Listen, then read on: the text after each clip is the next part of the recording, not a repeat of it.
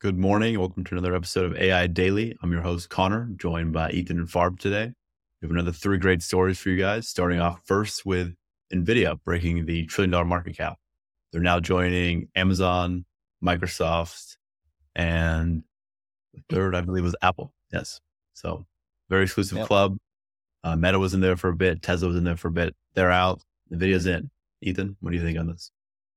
Yeah, I think this was clear and coming. You know, if you look at all the articles of the past week and you look at the state of the market, there are not enough chips. And NVIDIA is the only one position that is priced in, and people believe they will have a monopoly and they will deliver all the chips. So I think it's super clear. They've been a monopoly and they've been super critical to the AI ecosystem. Everyone is talking about AI. They've crossed the $1 trillion market cap. They showed off some crazy cool demos around gaming, around LLMs, around their new data infrastructure. They have a new DGX, I think GH200 supercomputer. It's like trillions of parameters or something like that. So very clear. They are the market leader and people believe in them. So exciting to see. Farb? You know, if you think that microprocessors are going to be around for a few hundred years, maybe they'll be around for a few thousand years, then we are clearly in the early stages of the microprocessor. They haven't been around for that long. So if they're going to be around that long, then there's a lot more upside to be had. And, you know, if you think that it's impressive that there's $1 trillion microprocessor company, there will probably be several. This isn't stopping anytime soon, certainly not in our lifetime. So it's just the beginning, and we can see that the beginning is going quickly, but I think the future is really where the magic's going to be. Yeah, what's your take on AMD? And AMD? Go ahead.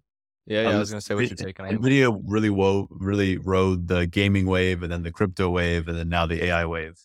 As Farb said, microprocessors don't go anywhere. So, but yeah, AMD, I don't know, like NVIDIA is really targeting the enterprise with A100s, A10s, now H100s. They really can hit the AI market, but I don't think AMD can. So at least not yet. Yeah, I think it has some weight, but, you know, there just aren't enough chips. And if NVIDIA does not scale super fast, I think we're going to see AMD get some gains here and really cement themselves in the space as well. People will adapt and people need chips. So go NVIDIA, go AMD, go AI. Oh, in a few years, in 5-10 years, there'll be players besides those two. I'll lay my money on that anytime. I'm with you. Of course, Apple, Google, Microsoft, Meta already have their own in-house chips. So we'll just see more of that as well. So there will be upstarts. Yeah. Also, and we have this transition to American onshoring of chips. So I think we'll see upstarts there as well. Yes. Okay, well, our next story up is Voyager. People set GPT-4 free in MineCraft and called it Voyager. The key thing here is that instead of training it in the traditional sense that you train a model, you're now training by GPT-4 iterating on a code base of skills it uses internally. So this really saves a lot. You don't need any GPU passes. All the training can be done on a CPU because it's really just editing and modifying its own code that it uses as tools in a tool former type sense. Very interesting. Yep. What do you think here? Yeah, I'd say, well, you know, we've seen so many different like reinforcement learning attacks on MineCraft before, trying to make these agents. But as we've seen with LLMs and people with AutoGPT and agents in general, you give an LLM access to code, let it write its own code, let it correct errors, let it handle errors, and then you use a vector database and give it memory, and you create these real agents. So Voyager was amazing to me. You get to see, you know, that self-correcting error loop with prompting. You get to see them saving skills. So, you know, they made like a pickaxe, and once they understood how to make a pickaxe, they saved that in the LLM's memory that it could access again.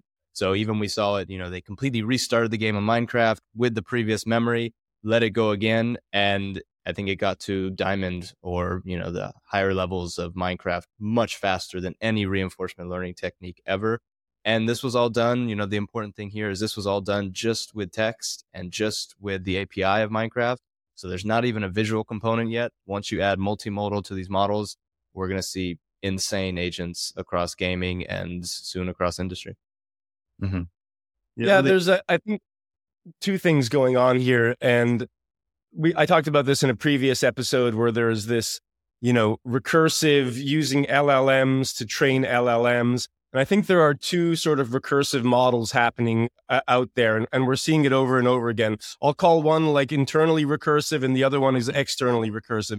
In the internally recursive models, you have LLMs, sort of training LLMs to become better LLMs. In the externally recursive model, you have something like Voyager, where you have people building pipelines and frameworks to, to run an LLM through some different piece of, framework to, store off some understanding and then bringing that back in.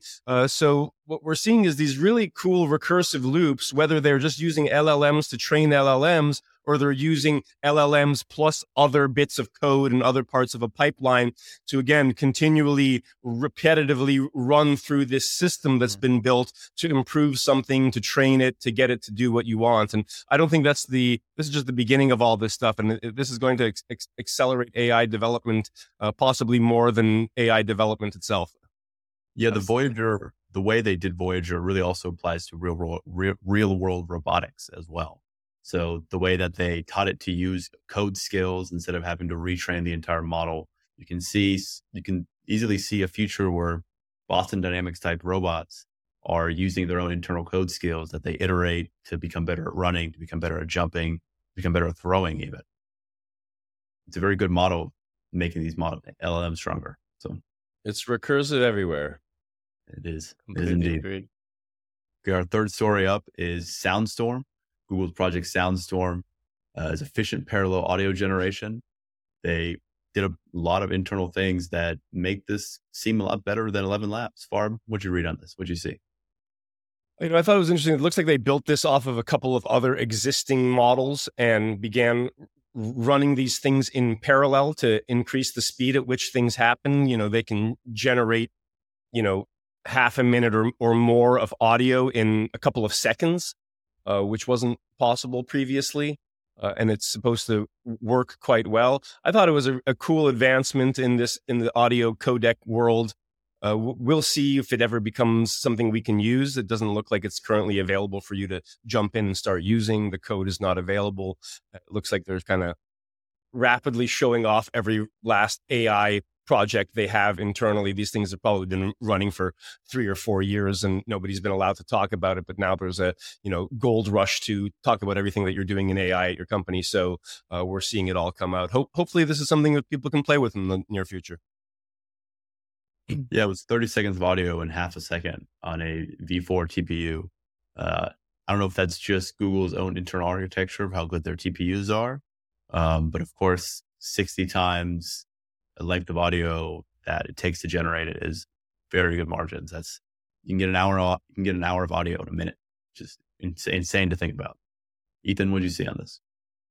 Yeah, just like with computer vision, when we see speed ups to the model at the inference layer, you unlock entirely new applications. So this model itself from Google SoundStorm, the quality is just as high from what I've seen of 11 Labs or some of these other models. And when you're able to go from 30 seconds of audio in 30 seconds to 30 seconds of audio in half a second, you unlock entirely new applications. So I think the main thing to see here is when you are using these models, if you found yourself saying, hey, this is very slow, this is what's coming down the pipeline to generate audio faster and actually put it real time in applications. Going back to NVIDIA's showcase of some like AI games, when you need those NPCs talking in real time, and you want that audio in real time, these are the models that will make it happen and not the kind of gigantic models that take a long time to run. So cool innovations.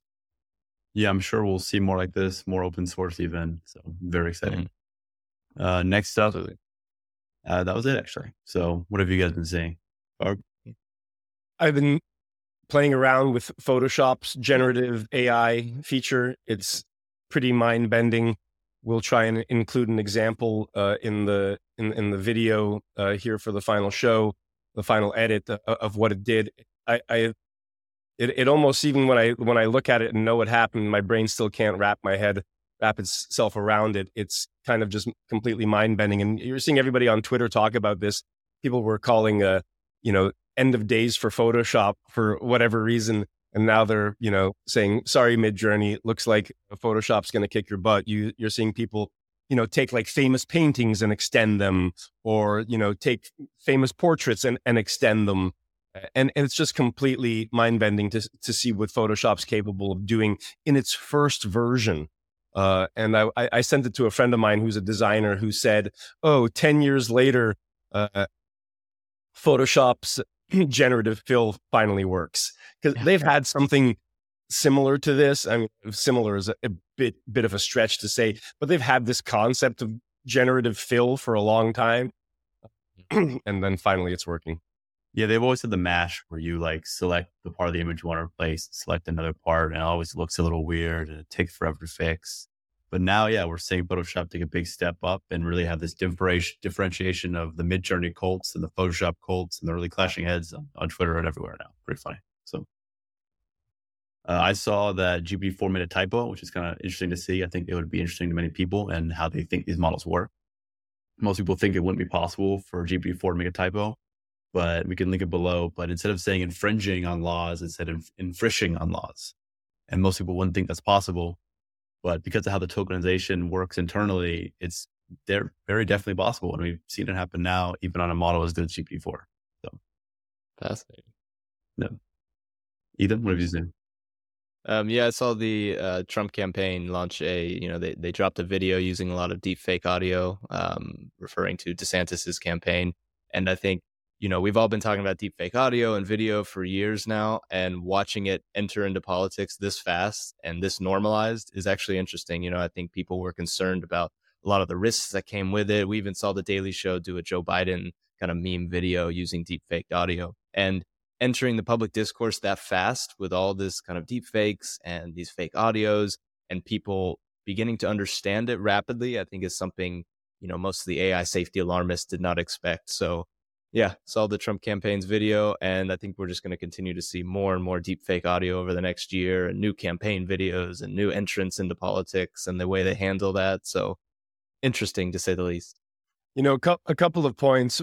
One on the GPT-4 typo error.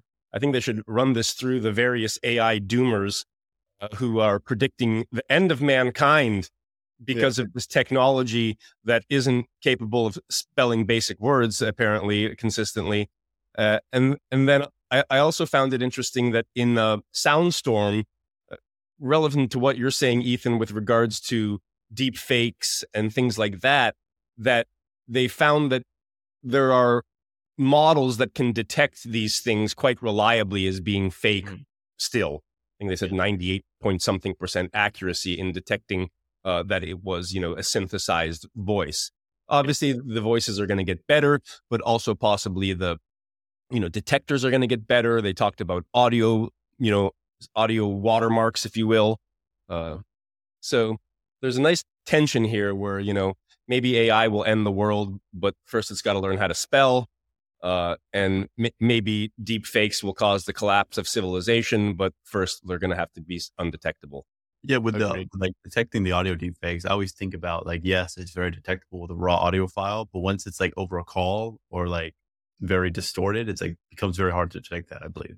So. Well, Apple's got something dropping, I think, in iOS 17 that will allow you to verify that the person that you're talking with or texting with is actually the person. Not quite sure how the tech is going to work. It's some sort of weird, passkey type thing. We'll see how effective it is, but it's cool to see Apple, planning for this world. 100%. All right. Well, I believe that was our show for today, guys. Thank you, everybody, for tuning in. We'll see everyone tomorrow. Have a great week. See you guys.